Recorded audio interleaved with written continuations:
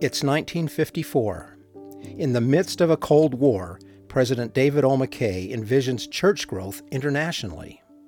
But a worldwide church will require bringing temples to the saints. President McKay has authorized the first temple outside of North America in Switzerland. He now turns to church employee Gordon Hinckley to help solve the problem of presenting the endowment in multiple European languages. This fascinating story is next in Chapter 38, More Power, More Light. This is Saints, Volume 3, the podcast. Welcome to the Saints Podcast. I'm James Perry. And I'm Shaylin Back. Joining us today is Virginia Pearce Cowley, an author and former member of the Young Women General Presidency. And we also have with us Christian Uvrad, a sociologist and historian of European church history. Thank you both so much for joining us today and welcome to the podcast. Our pleasure. Happy to be with you. Well, let's help our readers understand a little bit more about yourselves. I wonder, Virginia, we have some wonderful scenes in this chapter with regards to Gordon B. Hinckley. Could you tell us more about your work and connection to him? Oh, my connection to him is the easiest part. He's my father. And connection to my work, I'm not sure that he isn't all the way through everything I've ever done. But I'm delighted to be able to participate in this chapter because of him. And Christian, could you tell us a little bit about yourself and your connection to the church and its history? Certainly, I had the pleasure of being baptized in 1965, last century. My brother had joined a few years before myself, and we were just two young men without the rest of the family or parents joining the church. And we have the feeling that we were somewhat raised by the church also, although we had a wonderful mother, of course. And so we had many opportunities to grow, to learn, and to serve. And that has been just a marvelous time since that first day. Thank you. It's so wonderful to have both of you on the podcast today. Well, let's jump right into the chapter. And Christian, we are continuing to read about Jeanne Charrier and her attempts to live and share the gospel as a new member in Valence, France. What does it mean to you to have French church history represented in the volume? It's really such a blessing because France has a rich heritage in the church history. And when I say France, I should mean the French mission, which includes the Swiss French-speaking, Swiss Romande, and the Belgian French-speaking members who for a long time were some of the strong areas of the church. But yes, it's very important. I think it will add a sense of identity and strength to the saints in this part of the world. I think it's quite important as well because we sometimes look at certain countries where perhaps it's taken the church longer to grow or perhaps hasn't had the rapid growth that other countries have perhaps had at times. And it sometimes can be forgotten. But the church in France has a rather long history. I wonder, could you just give us a brief overview of when the church was introduced to France? Sure. In 1850, John Taylor was sent by Brigham Young along with Curtis Bolton, John Pack, and we should mention, of course, William Howells, who was from Wales and had been sent by the British leaders of the church in 1849. So he was alone, although he came back for a little while with his young daughter Anne, who was 9 years old, probably one of the first, if not the first and youngest sister missionary who was with him. And they tried to bring members into the church, but basically limited their reach to the English-speaking people. So British, Americans, Canadians, and so on.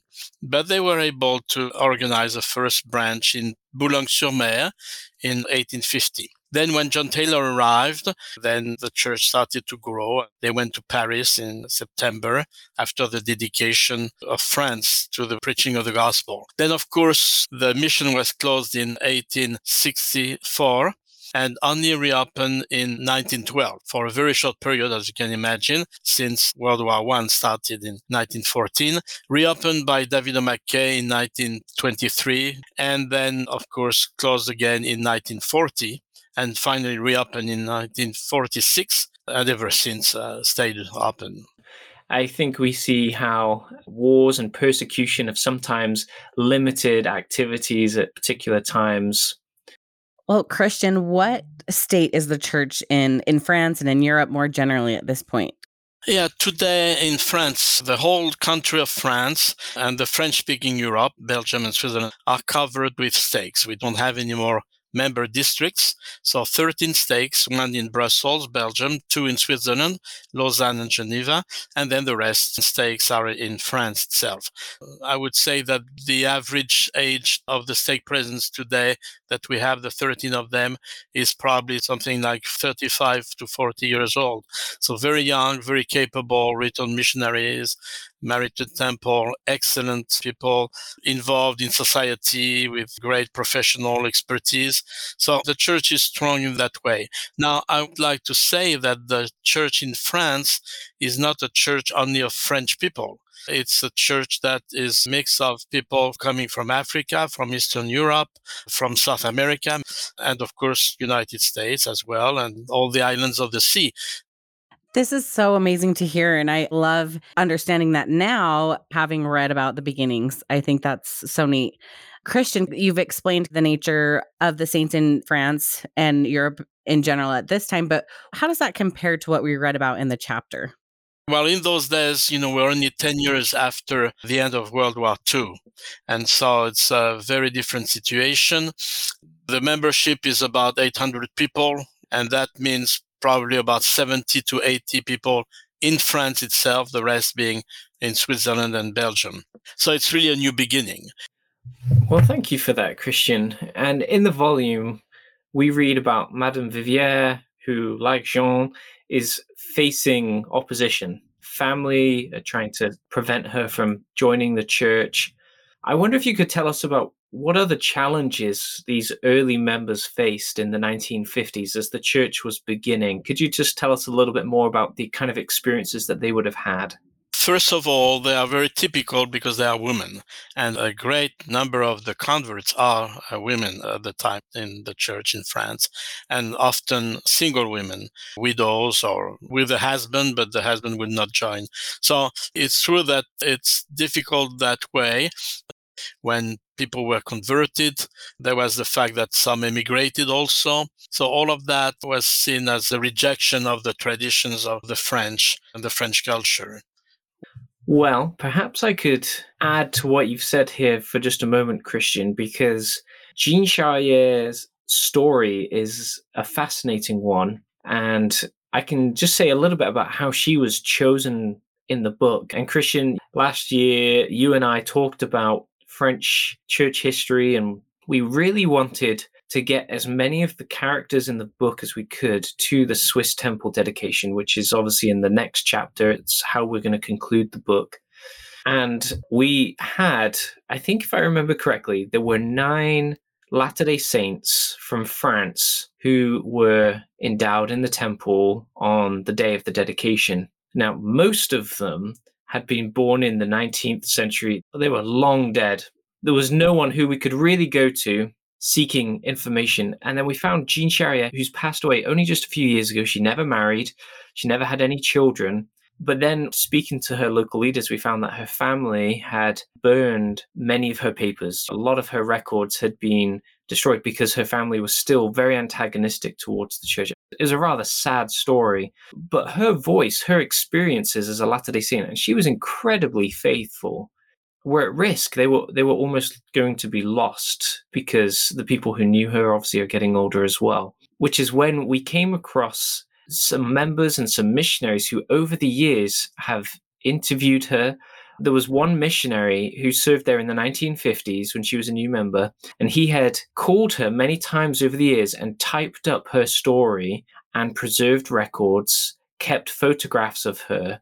And many of the records that we used to write her story in Saints, we're only able to do it on account of this missionary who had been so committed to preserving her story. That's really reassuring because it could have been lost. When you don't have children, then a lot of things get lost. Well, there was another great little experience, and this for me just shows the hand of the Lord in the process here. When I was living in Utah the other year, as I was working away trying to find people who may have known her in the 1950s, which is a bit of a push today to find people who knew her then, I discovered that one of the missionaries that had served there, a sister missionary, had just passed away just recently, but her house was just around the corner from where I lived. And I went and knocked on the family's door, and they loaned me her journal, which contained some amazing accounts of Jean Charrière greeting them, and we were able to use some of that material. So this is just one of the many, many ways that the hand of the Lord has been over the history of both the church, but more importantly, the people, of the saints themselves. Absolutely. Well, and that's how we connect to the story in the book, by hearing the perspectives of these individuals that have such varied experiences around the world. So, James, I love that you were able to share how we found out more about her and got that information and how it was preserved. That's amazing. Before we move on, I do have one other question for you, Christian, which might be useful. And Virginia, this might be a good bridge point to you as well. So feel free to chip in here if you'd like to as well. Could you tell us why Switzerland was chosen out of the various countries as the place to have the first temple in Europe? So, reading biographies of David Mackay, of course, you learn a lot about this choice. When President Mackay came in his world tour in 1921-22, the purpose was to get a feeling for the members of the church throughout the world and to be able to give information to the brethren in Salt Lake City.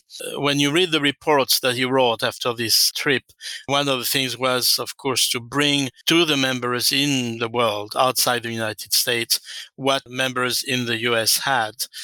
Then he was European president in Europe just before Brother Widtsoe. And that, I think, confirmed his conviction. And of course, in 1951, when he became the president of the church, he was able to finally, I think, put into place what he had envisioned, a really international church, not just a church that had members in different countries speaking different languages, but a church that would be international in its presence, in its approach and message. And one of the things, of course, was to bring the blessings of the temple. So having a temple was a decision that was made in 1952, as I recall, by David Mackay after his trip in Europe. And Switzerland, of course, center of Europe. I'm talking about the Western Europe at the time. It's a neutral country. And of course, the world wars have shown how important that was. It's also a country where already people speak different languages, French, Italian, German, and others. And also, at the same time, train lines were connected with Geneva, with Zurich, with Bern, and the freeway highways. In terms of connection, it was also easy. And then you could find in that area a lot of people that could help in translation, in serving, in being temple servants, and so on. So I think all of these aspects were taken into consideration for the choice of Switzerland. Thank you so much for giving us that additional context. I think that's the perfect transition to this next part of the chapter that we want to talk about too, with Gordon B. Hinckley. And Virginia, we're so lucky to have you here today to hear from your very personal connection about your perspective on this chapter. And Gordon B. Hinckley is another one of those characters who, when he's introduced in the book, I think a lot of people are just going to naturally kind of perk up and just feel this attachment for him, because I do feel close to him. He was the prophet for so much of my life, and I just loved reading these very fascinating scenes with him in this chapter. One of the scenes has to do with the temple film. And Virginia, there will be listeners who have attended the temple and have only ever known an instructional film in the temple. And this idea of temple workers performing the instruction might seem unusual for some. Can you tell us a little bit more about this radical new approach to temple instruction and what it meant for the church? Oh, I'd love to. I think it's always interesting to see how the Lord orchestrates these things that all happen at the right time. When I listen to Christian talking about post-war Europe and the needs of people there and the inability of them to gather to Zion in Salt Lake City, all of those kinds of things, and President Mackay's absolute drive to bring the church to the world. After he goes on that world tour in the 20s, he's driven to do that. So he comes on the scene with that always as part of his agenda in terms of missionary work and now temple work. So in 1953, ground was broken for the temple in Zollikofen, Switzerland. And it would be the first temple outside of Canada and the United States. So here we are. We're in the middle of Europe with all of these languages that you're talking about. And we have a temple ceremony that is a live drama. Temple workers memorize words, and the entire endowment was given at that time as temple workers talked it. So President McKay came to my father in the fall. I think the ground was broken for the temple in August. And here's President McKay breaking ground for a temple, not knowing exactly how they're going to do this. Because you don't have an army of people that can speak French and that are endowed. You just can't do it. So he called my father into his office. And I think it's important, at least it is for me, to recognize how young Gordon B. Hinckley was. He was a 43-year-old man, an employee of the church. He was not a general authority. He was an employee. He was employed in the missionary department. He had had a lot of audiovisual experience. There was no audiovisual department when he arrived at church headquarters and went to work in 1935. So he began making film strips for missionaries. So he was familiar with audiovisual as a way to spread the gospel in terms of missionary work. So President McKay came to him and he handed him this conundrum.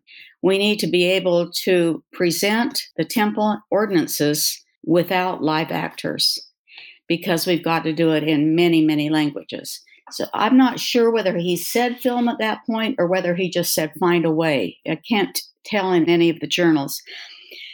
But on the other hand, going back to him, we've got a 43-year-old man who's a church employee. He's in the stake presidency.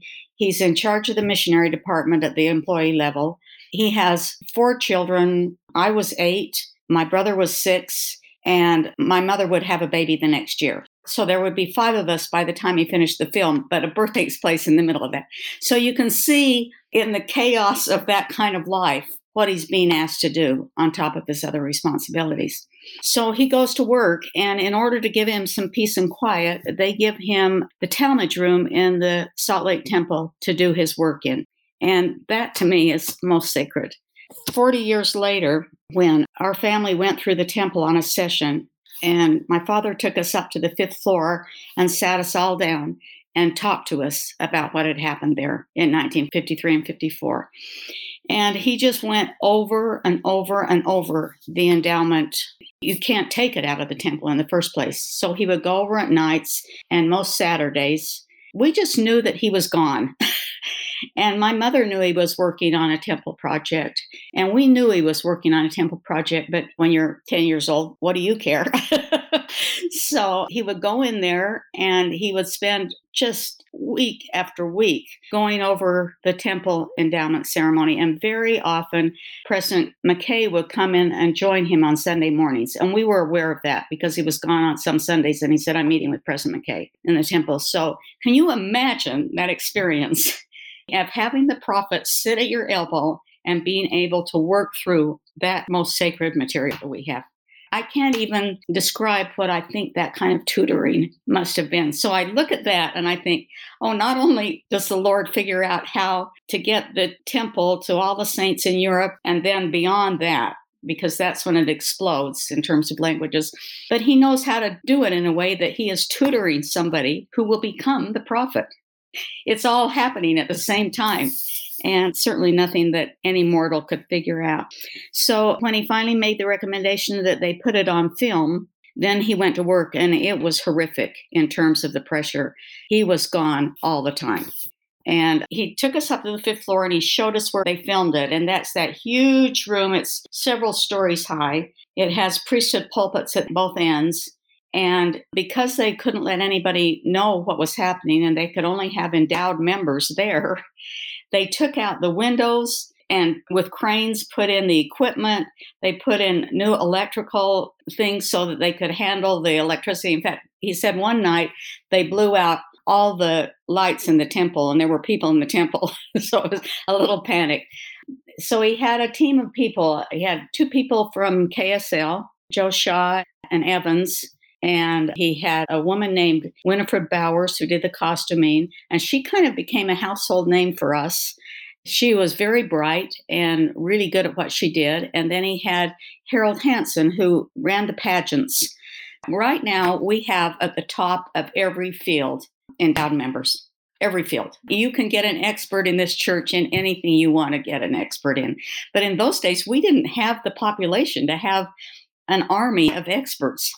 So he gathered what he could, and they worked night and day and ended up producing a film. And all the time they were taking it to the First Presidency, and they were getting coached back and forth. And when they had something they thought would be okay and they were pleased with, then they had to re-film it in different languages with different actors. I mean, this is just so cumbersome compared to what we do now. But the dedication and the importance of this is impossible to even imagine, because it opens the door for members all over the church to make those sacred covenants and to do that for their progenitors. I can't imagine what it was like for those European saints who'd lost so many people so recently, 10 years before in that war, to know that they were sealed to them forever. It's a phenomenal chapter in our history, I believe. Personally, for me, to see my father just do what it took. He would sleep up there. Sometimes he would just lie down on the priesthood benches and sleep for a few hours and get up and work again because he still had his work at the office to do. He'd just take a clean shirt and go back to the office during the day. And my mother never, ever, there was never anything about it that wasn't good as far as she was concerned. Good times. Well, and I think, Virginia, like you mentioned, this incredible opportunity for the saints to receive these blessings of being sealed to their families. That probably was the thing that kept your mom and dad going and why they were able to do this. When I was reading the chapter, I felt so stressed out. It was just such a massive task. And compared to, like you said, I mean, this was almost 70 years ago. So the processes of how we would accomplish that now, it's hardly anything compared to what he had to go through. I was so amazed by the parts in the chapter that were so inspiring. Like you mentioned, he was able to be tutored by the prophet, and he had all of these opportunities to understand what he was doing. And I think that's so incredible. I'll tell you, as a child, one of the biggest memories was him trying to get the films to Europe without them being seen or heard by the customs. And I remember him saying, I've decided to ask Alexander Schreiner to play the most cacophonous, horrible, dissonant organ music.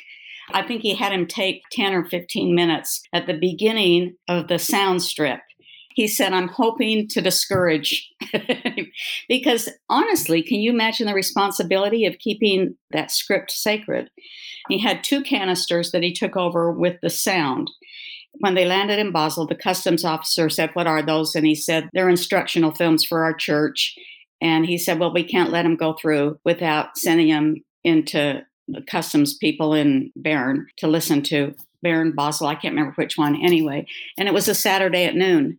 And he said, I was scared. They had masking tape around him, but he was scared to give them to him, but he was afraid not to. Didn't want to make a big fuss. So President Perchon was with him. He was the mission president in Switzerland. They gave him to them, and the next day was fast day. They fasted all day because they couldn't get him back until Monday. And when they got him back, they had not listened to him. They had started to listen to him and heard the music. And they said, oh, and retaped him up. And one of the cute things is that was so panicky for my dad that he took that tape and he had it in 2 little balls, just the wadded up masking tape. And he kept them on his dresser for years, those 2 little balls of tape, just remembering the miracle. Well, thank you for that, Virginia. It's great to get that additional perspective. And I think it's important, and you mentioned this, at this point, your father is an employee of the church. And so he isn't a senior church leader in his own right yet. I think many of our readers will know of him in that capacity. But this is a lot of responsibility for someone, as you said, in his 40s, trying to keep what we consider to be some of the most sacred things on this earth, trying to protect them and keep them safe. I was the same, Shailene. It's a stressful scene. I can imagine the stress and the sacrifice. The funny thing is that in preparing for this, I went through the letters my mother sent to us because she went over the dedication with him. And she's describing that they took the film, so they had to wait till Monday to get him back. And she says, but we're not at all worried. I'm thinking that's the difference between my mother and my father. My mother was sure that the Lord would take care of this, and my dad was praying his heart out. That's fantastic. And I think this story will interest readers, not just because of the significance for the church in terms of the temple, not just because of Gordon B. Hinckley and his role in it, but because of the different elements of the story that show the hand of the Lord in guiding the church and in guiding its leaders and members to fulfill the Lord's purposes. Now, I did want to ask you, Virginia, we have this mention of Winifred Bowers, who you referred to before, where your father is reaching out to her for help and advice. And I wonder if you could help readers understand a little bit more about your father. Is this something that he did often in terms of asking other people for help or for advice? If I had to say two or three characteristics of my father approach over his lifetime in every setting, one of them would be his absolute constant gathering in knowledge, asking people, quizzing people, and then assimilating that knowledge into what he does. I've never seen anybody that is such a learner in my life. Somebody picks you up at an airport in a car, and on the way to the hotel, he's asking this man questions about his life. He would come home on a plane, and the next day he'd say to us, "Oh, I sat by a man on the plane who's the world's cucumber expert. And he's telling me all about cucumbers, and he's interested in it." So when you say reaching out to Winifred Bowers or to anybody else with any kind of expertise, that's what he did. He was a learner. Well, Virginia, we're just wondering, can you give us any other insights into this chapter and what these experiences meant to your father? I think as a child, if you want to know what it's like and why it was formative for us, this experience particularly, and others too, I never heard him feeling like he was overburdened, that he was being asked to do too much. We knew he was tired, we knew he was working hard, but it was always with this energetic for the kingdom feeling. And I think all of us as children inherited that. We didn't ever see church work as a burden or difficulty. We never got the sense that this is too much, that God is asking too much. It was always total focus and dedication, and it was just faith-filled. That's such an incredible lesson. Now, Christian, the Swiss temple wasn't particularly old when you joined the church, maybe 10 years or so in operation.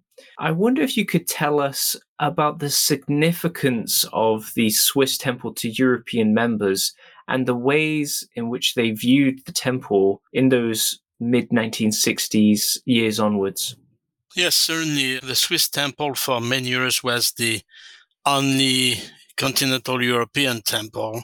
And so it was seen almost as a pilgrimage for members. In fact, often families would go during the summer on part of their vacation. They would bring tents and find a campground in the area and spend several days, a week or so. You would rarely go for one day and then go home. You would spend a lot of days, and you would spend the whole day at the temple, do as many sessions as possible. Those sessions were very long because the way that the Swiss temple was designed, the first version, before the remodeling, you had one room for the endowment. You had the room itself on the floor, and then you had two balconies on the sides. And that was about 400 people. And you can imagine a session with 400 people in the summer. It often took 4 hours of session to go through the whole thing. And that was a great experience. But members would bring their children, even though they often could not get in the temple, but they could see their parents going. The parents would trade to take care of the children while the others would be in the temple and so on. So it became a great family value, a center for the family life. Thank you so much for sharing your thoughts. I wonder if the two of you, however, as we finish this episode, might be able to tell us what you hope readers will take away from the stories in this chapter. I love the title of this chapter. And I think what I would want people to feel after they read this chapter is just the incredible amount of light and power we get through temples, and that God is willing to move that forward all over the world so that we can be endowed with power and light. Yes, to me, it's also the symbol of the spirit of Zion. Like you mentioned, 10 years earlier, these people were enemies. They were fighting against each other. And all of a sudden, there was such a great reconciliation in the spirit of the gospel. We were brothers and sisters and not at all enemies. And that gave the hope for the future of a possibility of a different type of life. And I think that's the message that we need today, probably more than any other time. Well, thank you so much. I've especially appreciated the personal connections and insights that the two of you have brought today. I think that's really valuable. It's been valuable to me, and I think our listeners will appreciate that as well. So, Virginia and Christian, thank you so much for being on this episode today. Thank you for allowing us to. Yes, thank you. It's a great privilege. Thank you for listening to this week's episode. We hope you enjoyed it. We hope you took away some new insights into this volume. And we would love to hear your thoughts, opinions, questions, and insights from this chapter of Saints. And you can email saintspodcast@churchofjesuschrist.org. It would be great to hear from you.